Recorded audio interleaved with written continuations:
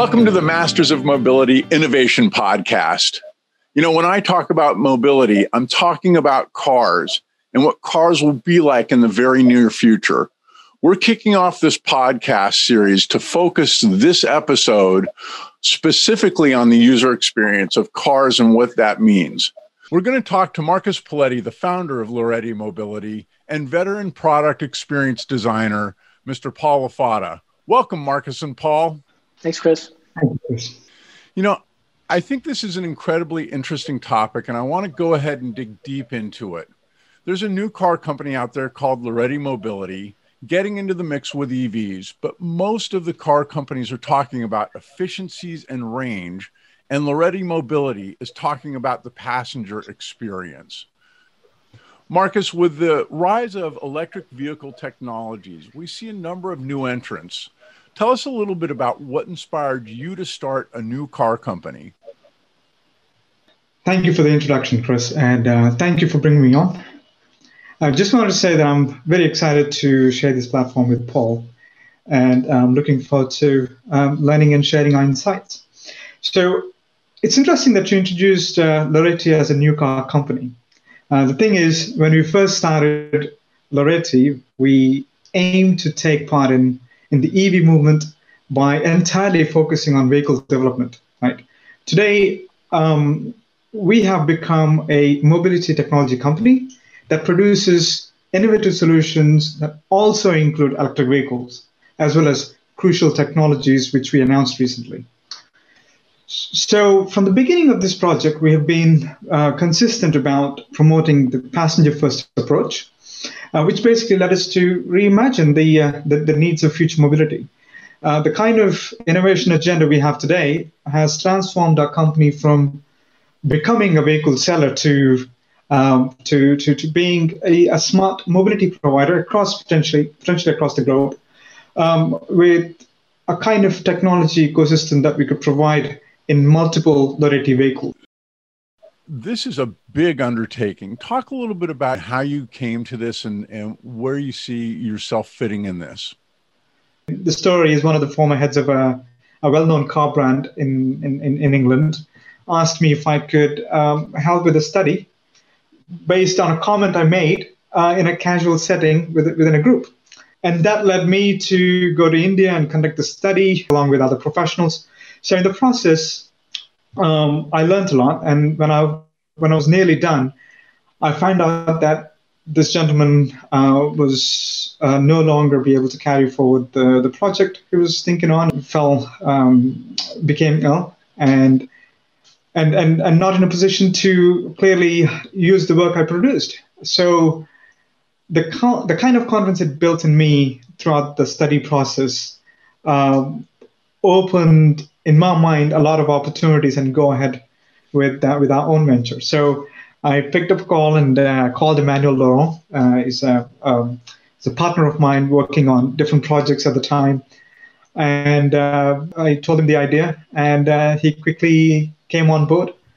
And the play of our surnames, my name being Marcus Poletti and his name Emmanuel Laurent, is what has created a name Loretti today.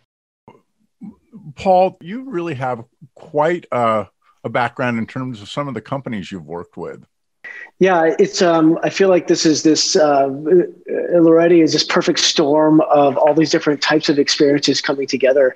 In the early days of my career, I focused on mobile technologies, not only creating the applications that go onto a phone, but the OS itself. Like, how does the whole thing run?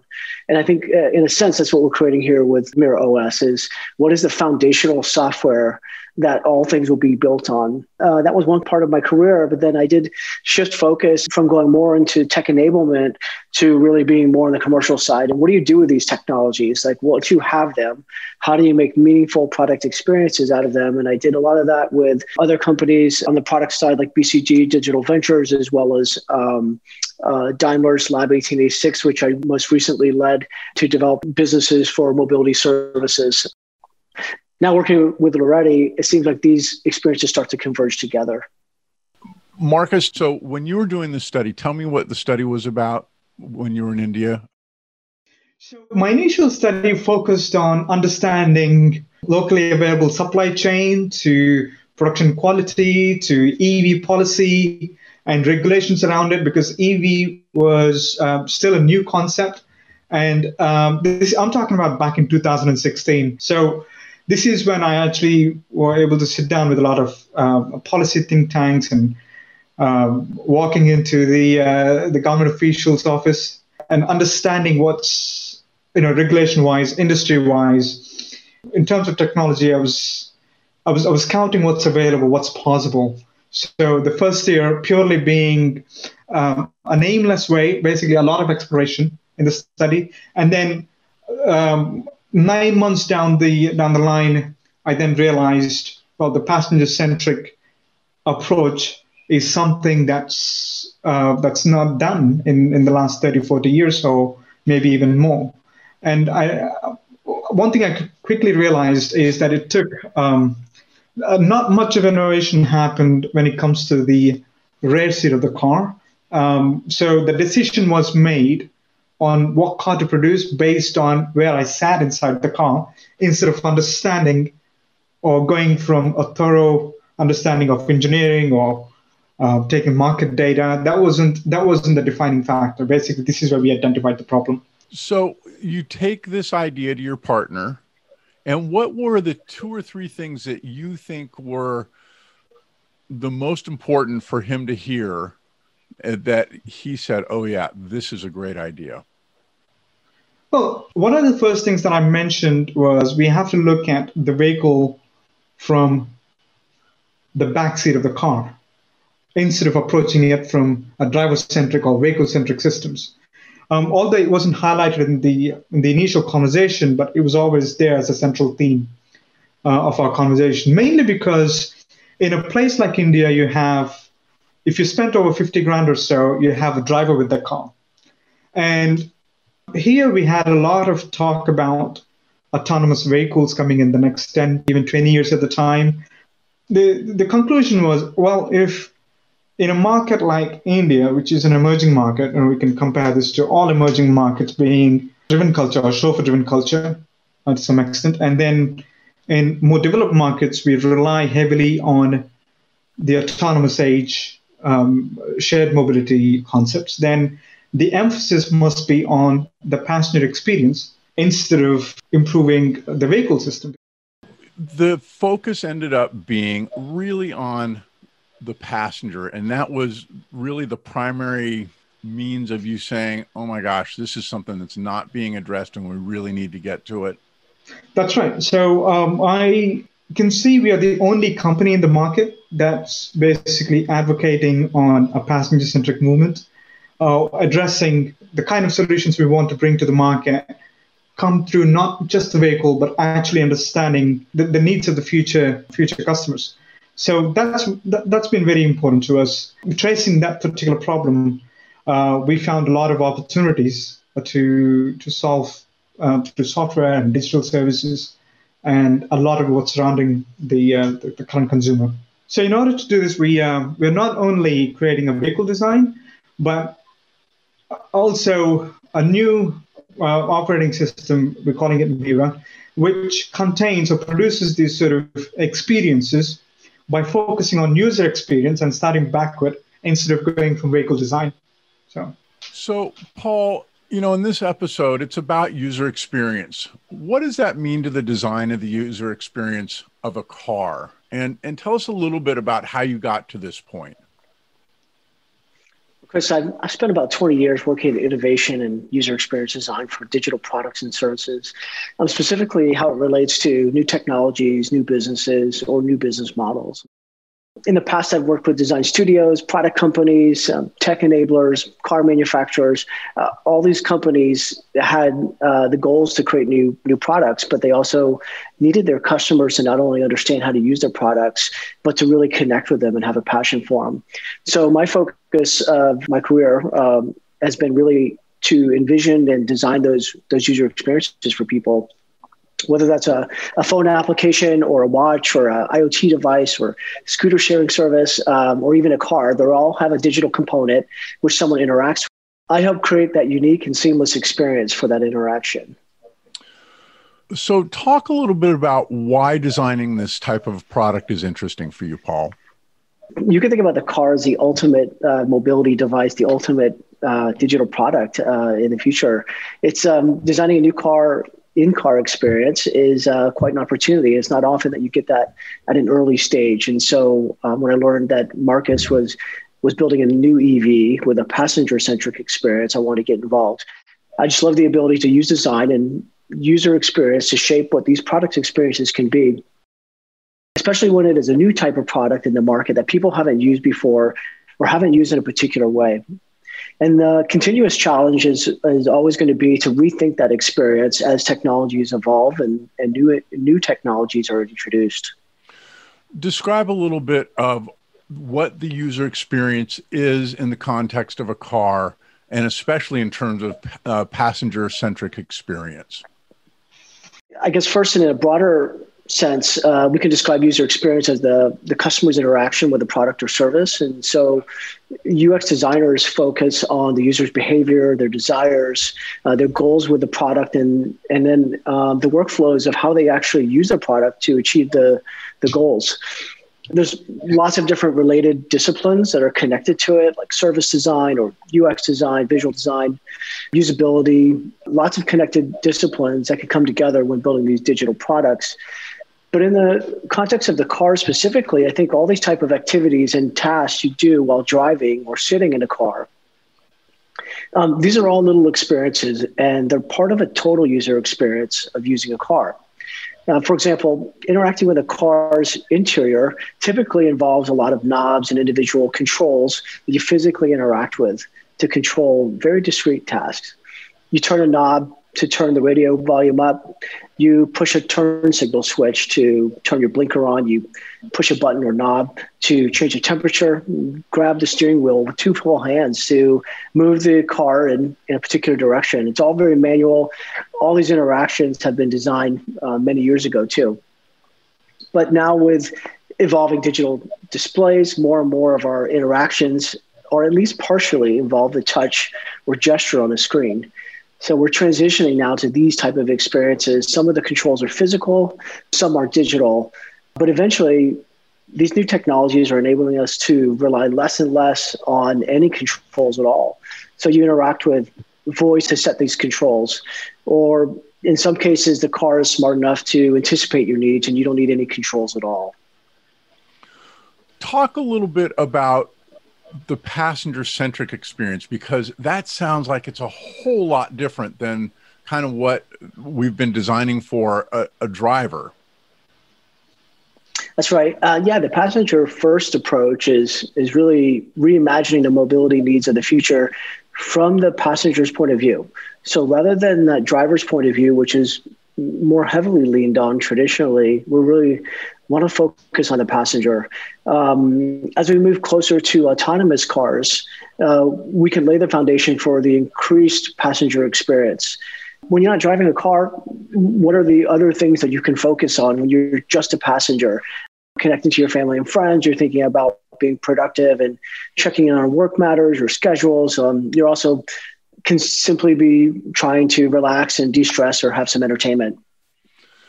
For some period of time, I was commuting on a ferry from Vallejo to San Francisco. And the difference, the dramatic difference between being in a car and operating it versus being on that ferry boat, having a table, being able, it was almost a little bit hard to fathom at first because it was such a different experience. Marcus, talk a little bit about how you see this moving from a passenger-centric experience. Right. All the experience we're talking about today, what you experience today, it does exist in automotive, but you have to buy a Rolls Royce for that. You have to buy, you have to probably spend, a Maybach or a Lincoln. If you look at Paul's point about, he talked about all the control systems, knobs and everything, how they were designed like many years ago, even decades ago, and which we've been improving on. the fun part of it is that the touchscreen or the latest technologies today are cheaper to do it than going through the entire manufacturing cycle of producing those knobs and stuff.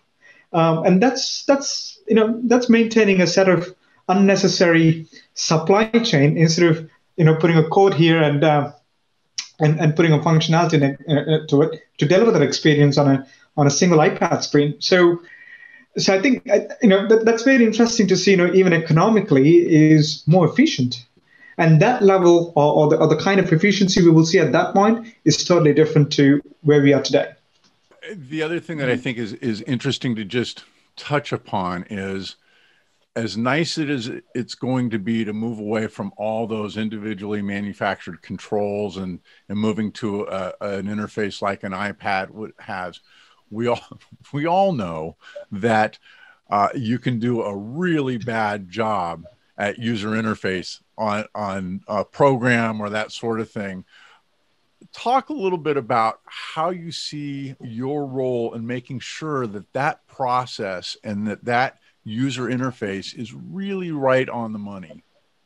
In your typical car experience, let's imagine you're a corporate business traveler going from London to LA, and today that involves a few car flights and probably accommodation at different points, right? And that's your entire trip chain. Imagine an experience that you don't have to painfully organize all the itinerary in whatever involves today in your business travel, and also coordinating each leg of the journey at each point, and also to an extent where not having to pull your phone out of your pocket every time you need to book a car, or organizing a call with the driver, or engaging to see where he is and all of that. So we try to address that sort of seamlessness here. And that kind of seamlessness today could be seen as a luxury element. But the kind of trends and the lifestyles we're stepping into, at that point, it's a matter of efficiency. And we're not too far away from it. And it is especially true today. It's a huge travel operation for businesses and for also individuals, managing different apps in the same trip chain. So Loretti Mira will change all of that. So both in and out of the vehicle experience, right? So now imagine as you land in LA, your watch or your phone guides you exactly where the Loretti car is waiting for you. And you hop on in the back and you're connected to the seat. And no matter where you are and what Loretti car you got into, the experience is mostly uniform, at the same time personalized. Now, from the watch data, Mira OS knows that you've been traveling all day and you're pretty much, you're tired. And the seats pick up on your heart rate and stress levels. The cabin basically understands the kind of mood and physical and emotional state you want, you're in, and adjust environment inside the car according to it. Your itinerary as well is automatically shared with the driver so that you don't have to communicate it each leg of the journey. And you're on your way to the hotel, and Mira reminds you of your next meeting. So this is a kind of convenience you were talking about. When you think about what a driver is going to have access to, segmenting out driver experience versus passenger experience, my sense of it is that we've been so focused on the passenger, those will transfer over to the passenger in a variety of different ways. Although we see a big emphasis on using Loretti cars as an executive vehicle, but for fleet customers, you have one particular experience, and the same experience or similar experience is also accounted to cater for a nice family getaways and a private time for individuals for their day-to-day private use. Overall, the design and technology is well balanced to cater for both private customers and also for the fleets. Talk a little bit more about it and why you call it a passenger-centric operating system. So, like you said, Chris, Loretti Mira is an operating system. It's a mobility operating system focusing on passenger-centric experience. It focuses on connectivity, productivity tools, and you also have the in-vehicle experience and wellness. of the passenger. So this basically works both inside the vehicle experience and also the life outside the car as well. So this sort of operating system we're trying to put together on the market, it travels with the passenger even outside the car. Reading from your materials, building up Mira, you seem to say it's totally different to any other OS that's out there. Tell us how and the reason why this approach is scalable, secure, and privacy respecting, as you put it. From a development point of view, Mira is about determining the foundation we want to build upon. If you choose some proprietary operating system like, I don't know, Android or Windows, we're beholden to the restrictions that come with it. And also the inability to modify to our design needs would get us nowhere close to the vision what we have today. But Mira is about building an ecosystem. Ecosystem with the features of the functionality of operating system is at the heart of everything. So if we take this into context, the way we're approaching Mira development basically will allow us to build a platform that, where we have a complete control to create the value from ground up and around it. This includes strong security features that we're promising as well by default, and privacy protections that are built in as well, since all the source code is available to audit, and we can develop upon and change and expand and the way we want to deliver it to the end user. One of the things that you've mentioned is a focus on fleets. Why that focus? Well, if you look at all the experts today, they proclaim the future of mobility is autonomous, digital, and fleet-focused. I argue that if half of that statement is even true, then replacing every vehicle on the street to be electric is not the answer. And autonomous vehicles focus on passengers as much as vehicles. The vehicle technology and vehicle engineering itself. So we envisioned through Mira supporting as much as 50 million users with as few as 50,000 cars. In this case, we're not essentially making money by selling cars at volumes, but actually our balance sheet is basically dependent on to make the most of every mile by creating both the experience in car in such a way that it can efficiently service our end users.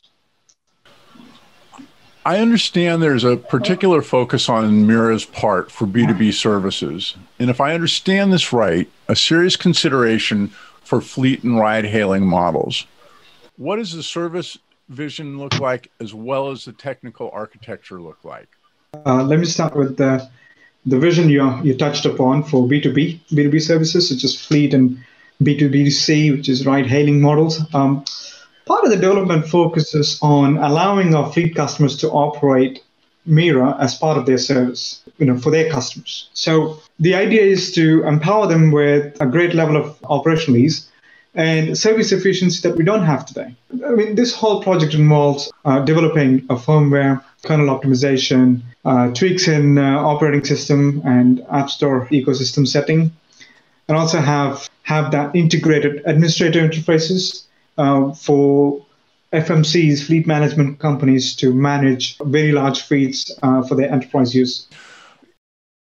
As we are well aware, are huge concerns around privacy in the technology world, especially as it deals with consumers. I imagine you're going to see the same kind of thing, same concerns around mobility applications. What does that look like, and what is Loretti going to do to alleviate those concerns? Privacy has always been a big concern in the user experience of product for a number of years on things outside of cars, as well as now it's starting to become a bigger issue in cars. Tech companies can commoditize user data, sometimes to future-proof their profits. However, Loretti is rooted in the ethics and privacy of digital freedom. With autonomous mobility and AI and technology accessing more and more personal and delicate aspects of human life, like the health data and emotional state and intents and purposes, we want to elevate the idea of data security and privacy to a service offering higher than what's presently available now. What you're saying then, that the data that you collect about wellness and about what a user wants in terms of their experience as a passenger, that actually sits on the user side, and that your system does only access that information on my side when it needs it versus storing it all the time. And then yeah, it doesn't store. So you can imagine, let's say Tesla and Loretti is in a hotel business. And in a typical hotel business, somebody books a room, and I have their name, I know how much they paid, what dates they're coming, they check in, when they check out, who they came with, what they ate, and the bill, and everything that I can commoditize. What we're saying is, the hotel has a system. It only remembers two things: who you are and how much you paid. Who you are is for compliance purpose. How much you pay is for accounting purpose. That is protected for you. So that sort of digital freedom is for you. Sorry. It's almost like saying what's yours is yours, and we don't even want to have any involvement in information that's extraneous to the specific user experience of a passenger in a car and what they're doing to get from point A to point B. Who I'm with, what I did, those things are not part of what you are storing. That's the brilliant thing about Mira. This is not a technology genius to build a system like this. It's mostly an ethical/business decision.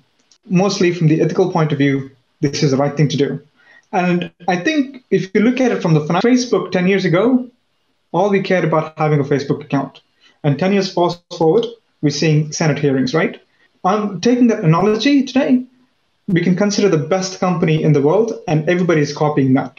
Everybody's copying, we can look at the first best EV company, and most of these startups are copying that model and trying to get as much data as possible. I mean, the business model is built around that. And we made a decision, basically, we don't have to sell data, but we can add value to our product by building privacy into it. The system only remembers your data to an extent. It can give you most accurate service, the next accurate service. That's all. And once you get off the car, it's all deleted. So we don't keep any of that. The system does collect the data, but it only collects the data to an extent where it can give you the most accurate and efficient service possible for your next layer of experience. And I think it's a really huge decision on your part to make this commitment to your customers that, you know what, we value you. We're not gonna deflate the prices of things to you and on the back end sell your data. We're going to give you a great value.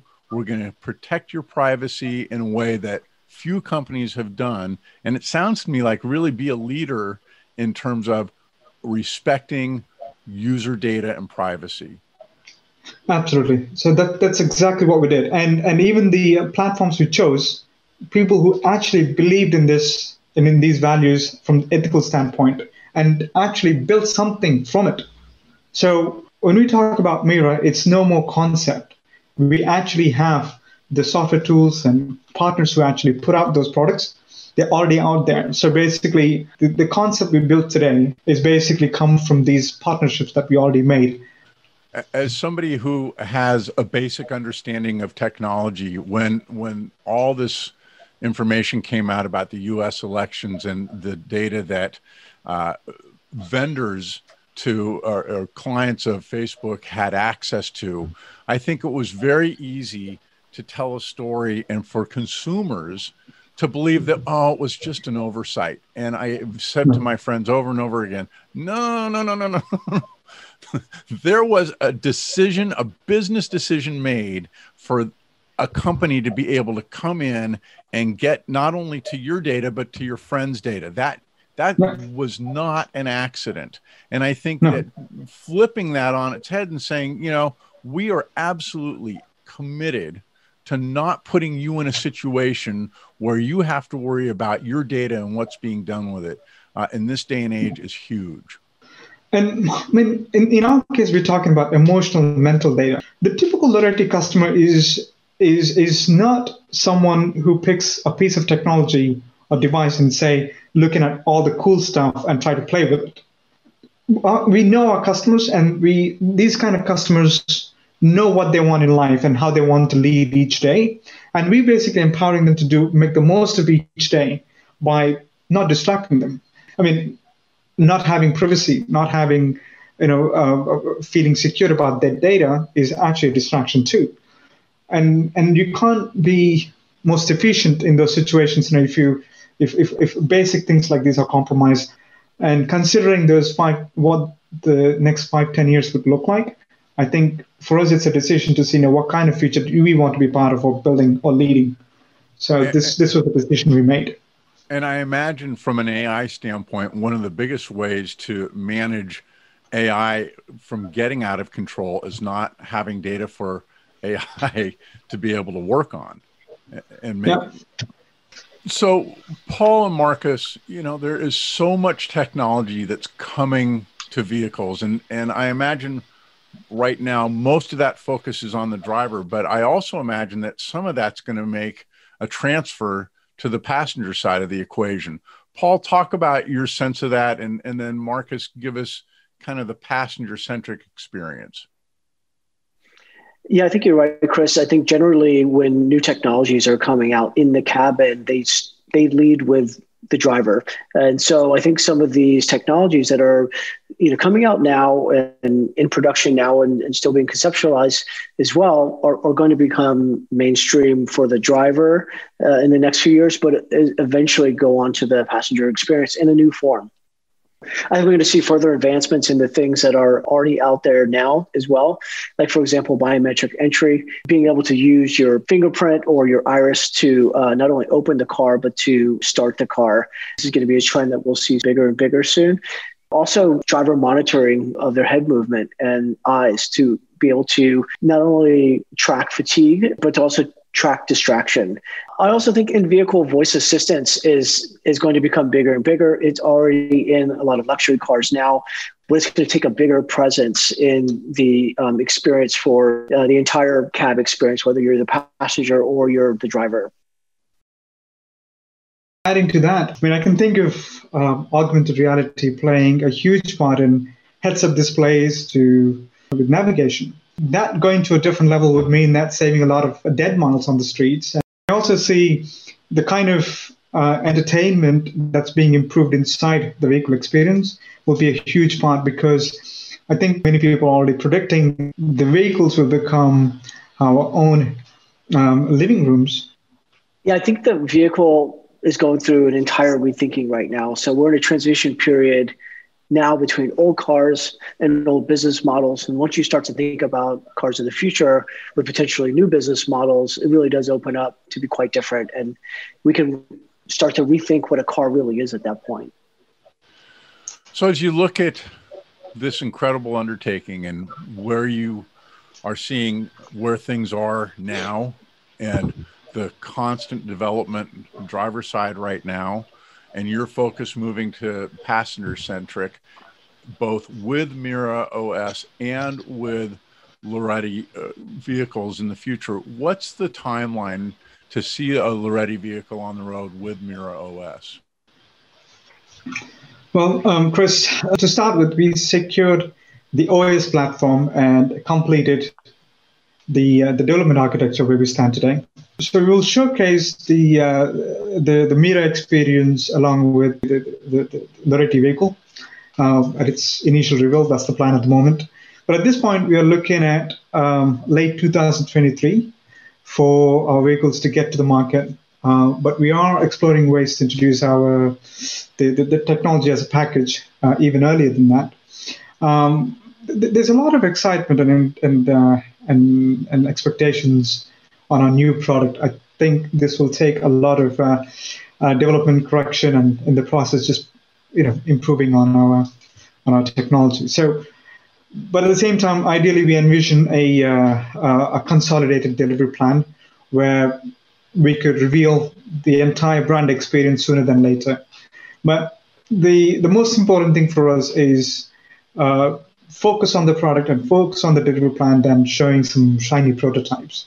So In essence, Chris, things are moving and we're hitting the milestones, and we really secured some credible partners and partners that would help along the way. With the help of our great team and great partners we have at this stage, we're on the right track. And yeah, we're looking forward to sharing more progress as we develop our product.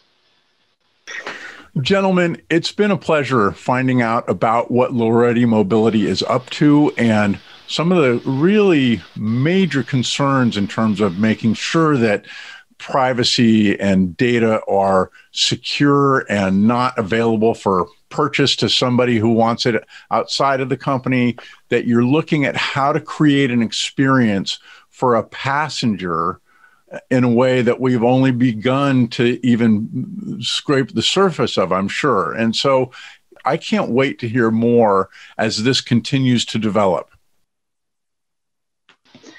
Thank you, Chris. Thanks for having us. And it's been wonderful. It's been wonderful to hear about Paul's insights and sharing my experience as well. Yeah, we think it's going to be an exciting future. So thanks for having us. Thank you, gentlemen, and see you next time.